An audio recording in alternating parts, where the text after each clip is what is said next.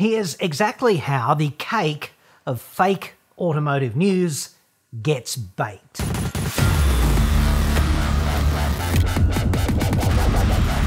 I'm John Cadogan from AutoExpert.com.au and I get new cars cheap.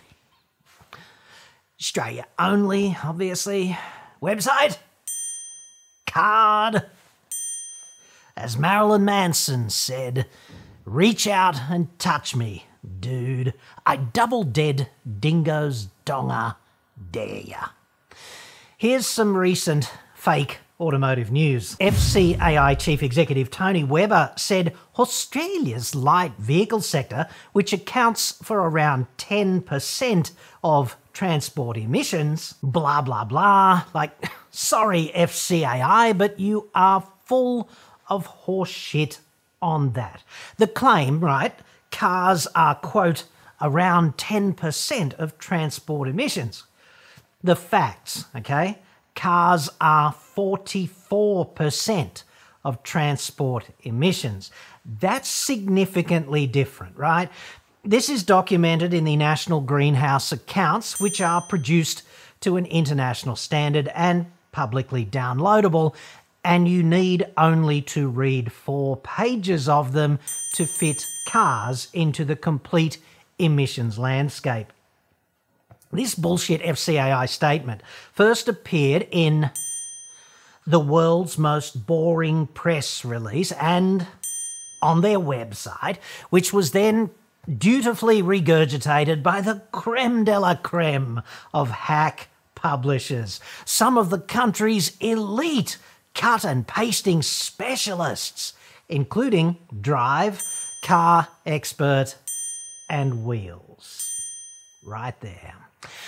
I would argue that if you merely regurgitate something without checking, you are in fact no longer doing journalism. You're just doing PR, dudes.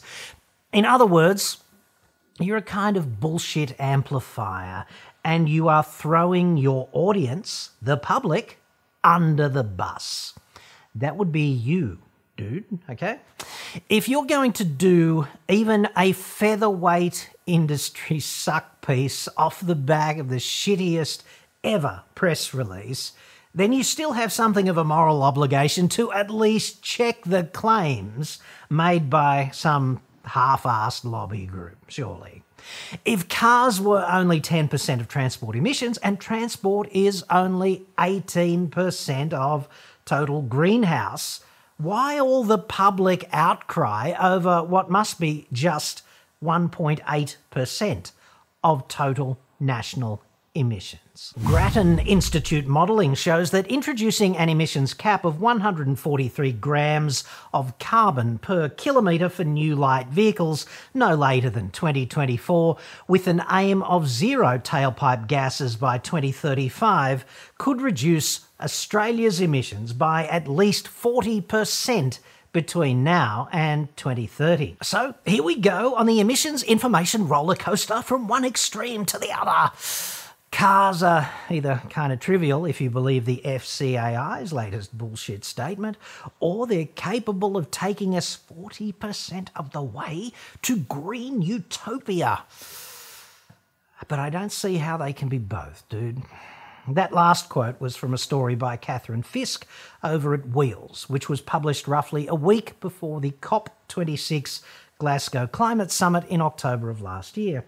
So Wheels has managed to publish these two grossly conflicting climate claims well within the space of 12 months. Well done. It's a tantalising prospect, isn't it? Let's just cap CO2 tailpipe emissions somewhat progressively over the next few years, and we will reduce national emissions by 40%. Yes. Who doesn't want to do that? Like, dude, where do we sign if it were that simple? Unfortunately, it's just not, because cars are in fact only 8% of total emissions. That's according to reality. So it's pretty hard for me to see anything we do with cars affecting national emissions by more than friggin' 8%. And that seems like as obvious as the balls on a big black dog, dude. I don't know whose bullshit that claim is either, and I'm certainly not accusing Miss Fisk of being a malicious bullshitter. She might simply be reiterating someone else's bullshit in good faith. And while that's hardly journalism, like, we don't hang people for that anymore, or it could just be an honest error stemming from trying and failing to digest a complex report, or just copying and pasting someone else's failure, which is like lapping up someone else's vomit. Now that I think about it. And while that works for dogs, and I love dogs, like, it's never really appealed to me. I can tell you, however, that the Grattan Institute did not fuck this up. The Wheels claim actually gestated somewhere in this report, just there, by the Grattan Institute, which was also published in October last year, probably to coincide with the COP26 climate summit. But Grattan did not actually claim a tailpipe emissions cap could reduce Australian emissions by 40%. Their modelling demonstrated that a cap could achieve 40% of the reductions needed to meet Australia's anorexic emissions reduction target for 2030. This is pretty clearly not the same thing as a 40% reduction of total emissions. It seems that someone was unable to digest that report and summarise it with reasonable fidelity, and also that there were insufficient checks and balances in place. Still, it's pretty fake news, right? In other words, unless we figure out how to make cars suck in CO2 and poop out diamond-encrusted Tiffany fucking cufflinks, there is no way on earth that a tailpipe CO2 cap could, quote, reduce Australia's emissions by 40%. Not possible, dude. There's also the staggering time it takes anything we do with new cars to filter on through, with 12 or 13 million cars out there on the road right now, each lasting about 15 years. So well done, Wheels Media, delivering, on the one hand, a piece of fake news for the mouth breathers. Cars are only 10% of transport emissions. That's nothing. And on the other, some ammo for the EV zealot green utopians. Like, if we just cap emissions and tighten the noose, we'll cut total emissions by 40%. Grattan Institute modelling says so. They're both nice, convenient ideas, aren't they? But also just amplified fake news bullshit. If you as a punter read that a credible institution like the Grattan Institute has this roadmap for cutting national emissions 40% simply by focusing on tailpipe emissions, I can absolutely understand why ordinary people demonise the car in the context of climate. But as you can clearly see, if you reduce all transport emissions to zero, it's only 18% of the total. It's not 40, okay? And cars are only about half of all transport. Ground all the planes, stop all the trains, park all the trucks in the friggin' desert, dude. 18%, not 40. Not practical. They're called facts. This is why the climate problem is so fucking hard to solve. All the obvious solutions involve us all going back to living standards from the 12th century. Motoring journalists, in my view, should just admit what they really are. They're not journalists. They're car reviewers. You don't need to be a journalist to review a car. You just need to suck on the gravy train and keep up the frequent flyer points, that platinum status. Yes, who wouldn't want that? The problem with tackling complex issues as a car reviewer is just this, dude. You've jumped into the deep end without first learning how to swim. And generally a bad idea, right? If you do that in the context of communication, journalism, investigation, whatever, you really just become a bullshit amplifier because you don't have the appropriate filtration in place. And the way publishing really works, okay, that story that you click on, to read, well, it's really just there to deliver an important message. Combining strength and agility in a compact SUV, the Mercedes-Benz GLA is your perfect urban companion. Configure and get pricing. That's from the page with the FCAI suck piece on it over at Car Expert. The story is clearly just a delivery system for paid clickbait from the official car maker to Satan. Configure and get pricing, dude. Come on. People think fake news is sinister, right? And sometimes it might be, but generally I don't see that. I think it's mainly laziness and ignorance. And if you put them in a blender, you're going to pour yourself out a smoothie of incompetence, aren't you? One does not typically resign as the chief investigative reporter for The Atlantic or something to go and recycle press releases for Car Expert or Wheels. That would be like pulling the pin as the dean of neurosurgery to pursue your dream of becoming a dry cleaner. Nothing wrong with being a dry cleaner, dude, except if you're a competent neurosurgeon. Then, it's probably a net waste of society's resources. Still, laziness and ignorance is quite liberating.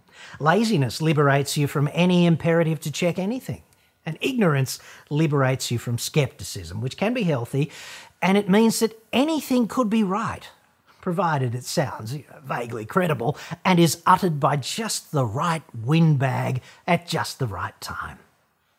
How can the FCAI's half-baked 10% emission statement be made and delivered any other way? How can it be parroted by purportedly credible publishers without systematic in-house incompetence supporting the process? That's the mechanism of you getting thrown under the misinformation bus, dude. You read that crap and it has been cloaked in legitimacy by virtue of its publication. It emanates from a legitimate sounding organisation and it's there in black and friggin' white beneath a notionally credible masthead.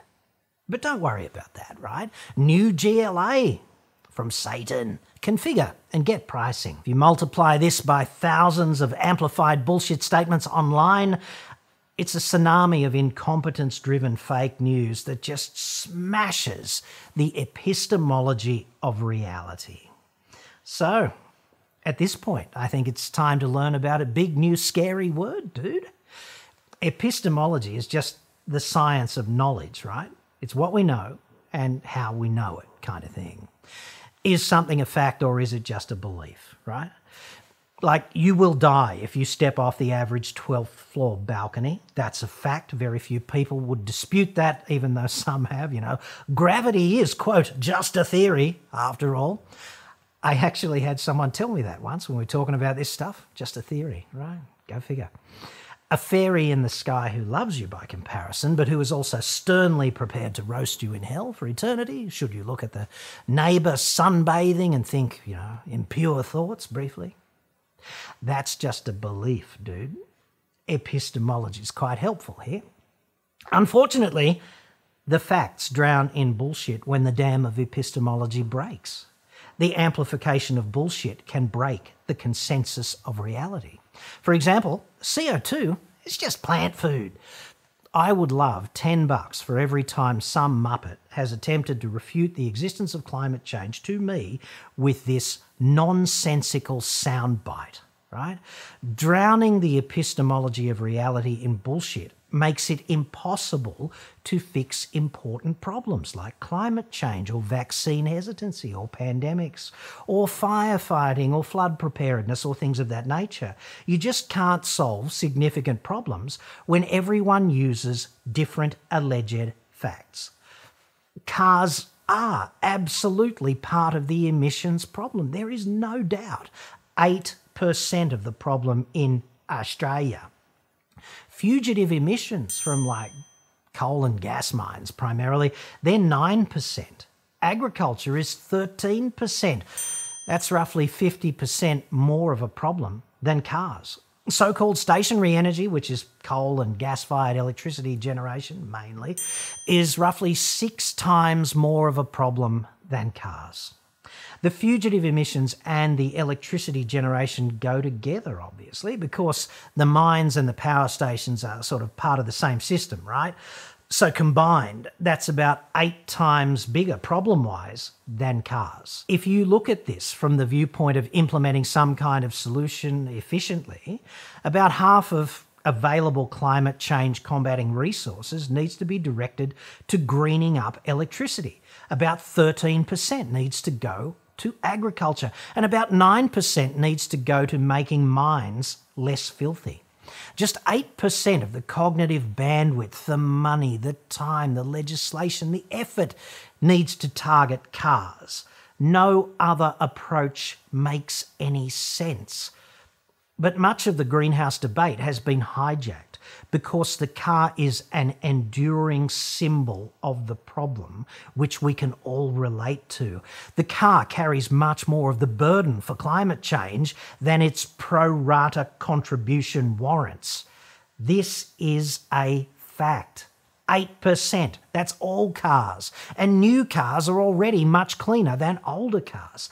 Diesels, right? Diesels emit 20 to 30% less CO2 than equivalent petrol cars, K4K. And yet diesels are considered filthy widely out there in the community, thanks mainly to Volkswagen and also widespread scientific illiteracy, I'd suggest. It's not just the cars we buy either, it's how we use the friggin' things. Like, if public transport were free and not shit, more people might just use it. COVID-19, it proved that working from home cuts vehicle emissions significantly. That is right there in black and white in the official national greenhouse accounts. None of these kinds of things is a frontline issue for the FCAI because they don't care about the climate. They just represent car makers, and all car makers want to do is reach under the table and stroke some regulator so that policies get made that sell more cars. But clearly, more consumption of cars or anything else is not how we solve this problem. Hilariously, the FCAI actually sees itself as some kind of authority on this, with a real duty to educate government. I think the debate hasn't matured in this country as it has in some other countries in the world. So I think this is what we are going to go through in 2016. We are going to go through the entire debate with Commonwealth government and state and territories. That was T-Dub, Mr. Dub, in 2016. And 6 years later, the FCAI still can't get its shit straight delivering the basic numbers. He's quoted there in Go Auto News. If you've never seen that, it's usually alongside similarly esteemed trade publications at the local news agency, Whale Blubber Aficionado, Modern Flintlock, Pantaloon News, Popular Snuff Box, and, personal favourite, Pubic Hairdresser. A dying vocation, sadly. I've still got the inaugural landing strip edition with template and step-by-step instructions. It's all very Top Gun, I must say. The FCAI, though, very well funded, sufficiently funded, in fact, to pay someone who could read 4 pages of a fucking PDF in order to know enough so that they just didn't look like a big bag of dicks when they make public statements about cars and emissions. Not only that, there's a whole board of 12 A-grade Australian automotive executives in charge. Don't they know the emissions basics?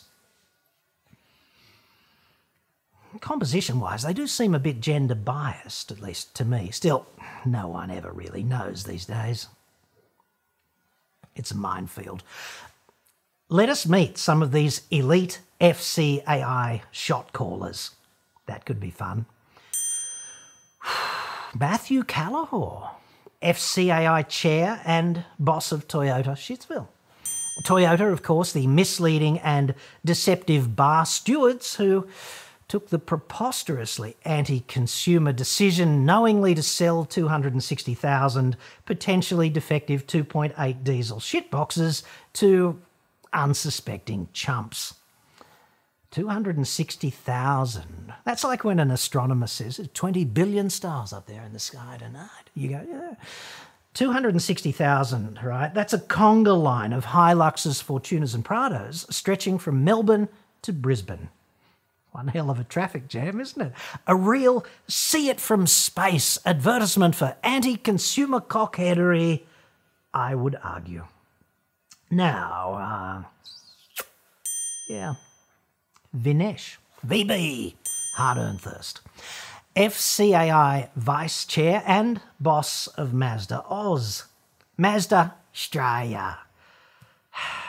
Inconveniently convicted in federal court of misleading and deceptive conduct and making false or misleading representations to consumers about their rights. It's pretty hard for me to see that just being some kind of terrible misunderstanding. Then there's... who should we do now? Yeah. Paul Sansom, also FCAI Vice Chair. I think there's 3 of those Vice Chairs. Go figure. It must be terribly hard to be a Vice Chair. And boss of those filthy emissions cheats, Volkswagen Australia. Volkswagen Australia, of course, convicted in federal court of misleading conduct, and the fine, 125 million. Yes. Go big or go home. Fair to say that VW is a record-breaking elite anti-consumer organisation in this country. They were denied even the right to appeal the big fine. That's a bit of a fuck you, isn't it? Some would say barbed wire enema right there. Volkswagen, of course, also a delightfully criminal organisation in the United States, convicted of several felonies, if memory serves: conspiracy to defraud, violating the Clean Air Act, and misleading regulators and the public about emissions compliance, obstruction of justice, that's a big one, for destroying the documents relating to its crimes, and criminally importing the vehicles that cheated in the first place. It's all detailed in that Department of Justice news release from 2017. And I note they never really said, we didn't really mean to do that, it's just a terrible kind of mix-up kind of thing, but mainly because it wasn't. It is therefore, I would argue again, a violation of the law of conservation of irony to plonk the boss of Volkswagen Australia in the deputy's chair of an organisation that considers itself obligated to educate governments about the regulatory path forward for vehicle emissions. That's not funny. There's a theme here, right? You can see it. And my question to you, dude, is this the A-team whom you would like to see represented and well-funded, face-to-face, lunching with and educating government members in respect of a problem which, if mishandled, could render the planet unfucking inhabitable? None of them apparently sufficiently versed in the basic emissions facts to pick up a fucking telephone and suggest an edit of that appalling statement in the interest of accuracy and or credibility. Well done, FCAI senior management. These organisations, they do not care about the climate problem. They splash millions of dollars annually to leverage the climate problem into regulatory policies that simply sell more greenwashed cars. They want subsidies and they want to lay any blame for non-performance at the feet of, for example, fuel refiners. In the marketing department, they leverage consumer demand for actual climate action into the quaint and mostly indefensible notion that buying some allegedly green shit heap will allow you to do your bit. That original 10% release and the amplified knock-on bullshit in the media have been live for about 10 days now, and Ms. Fisk's claim that's been live for months, and nobody has bothered to correct it. Thus, the facts continue to drown in the information sewer. Again. Only 8% reduction in total Australian emissions by making cars emit zero? That's nothing? I don't think so. I'll manscape if that helps the channel to reduce my personal greenhouse effect. Every little bit helps, John. Recent comment there from a dude named James Barnes, a solid, engaged viewer of the channel. unafraid to append his actual name and face to his ideas. Hashtag respect. Now, manscape all you want, JB. I'm going to decline to think about that if you don't mind. But on every little bit helping, okay? Agreed, broadly. However, really not much of a comfort if your house burns to the ground and the firefighters tell you, yes, they managed to save the guest's bathroom because that's where they mainly concentrated their fire suppression efforts. This is, of course, the danger if we think that focusing on cars can solve the climate problem. It can't. If you want to cut tailpipe emissions tomorrow in the order of 10%, and that doesn't seem like a bad idea, particularly if we could do it tomorrow, then I'd suggest Albo's Mob should simply launch a public education campaign about how to drive more efficiently. And they should also incentivise businesses to allow their staff to decentralise and work from home wherever possible. We've already run that experiment. You would not need to incentivise the workers themselves because they would be saving heaps on fuel and parking and tolls and vehicle wear and tear. You don't need to buy an $80,000 EV to slash emissions and then wait 20 years or something until the average car is in fact an EV. And this is something that the car industry would prefer you really didn't think about too hard. The things you could do right now. Like fancy being able to contribute to climate without buying a new car. That's friggin' disgusting. How counterproductive to the FCAI's raison d'etre, right? Dipshit ministers and their senior staff, well, they're kind of divorced from reality generally, so I don't see you getting any help there. And inconveniently, the government is awash in taxation revenue from the 30 billion litres of liquid fuel which we burn annually. That's a $15 billion disincentive to reduce consumption right there. So it's pretty hard to see actual effective solutions which we could implement today easily floating to the surface of our sewer, is it? None of these bullshit amplifiers appears to know even the basic emissions facts, which can be learned in 10 minutes by skimming 4 pages of a free fucking PDF. Fake news is not malice, dude. Like Ming the Merciless is not up there pulling the levers. It's just a souffle of bullshit amplified by incompetent organisations feeding off each other symbiotically. But relax. The facts don't really matter.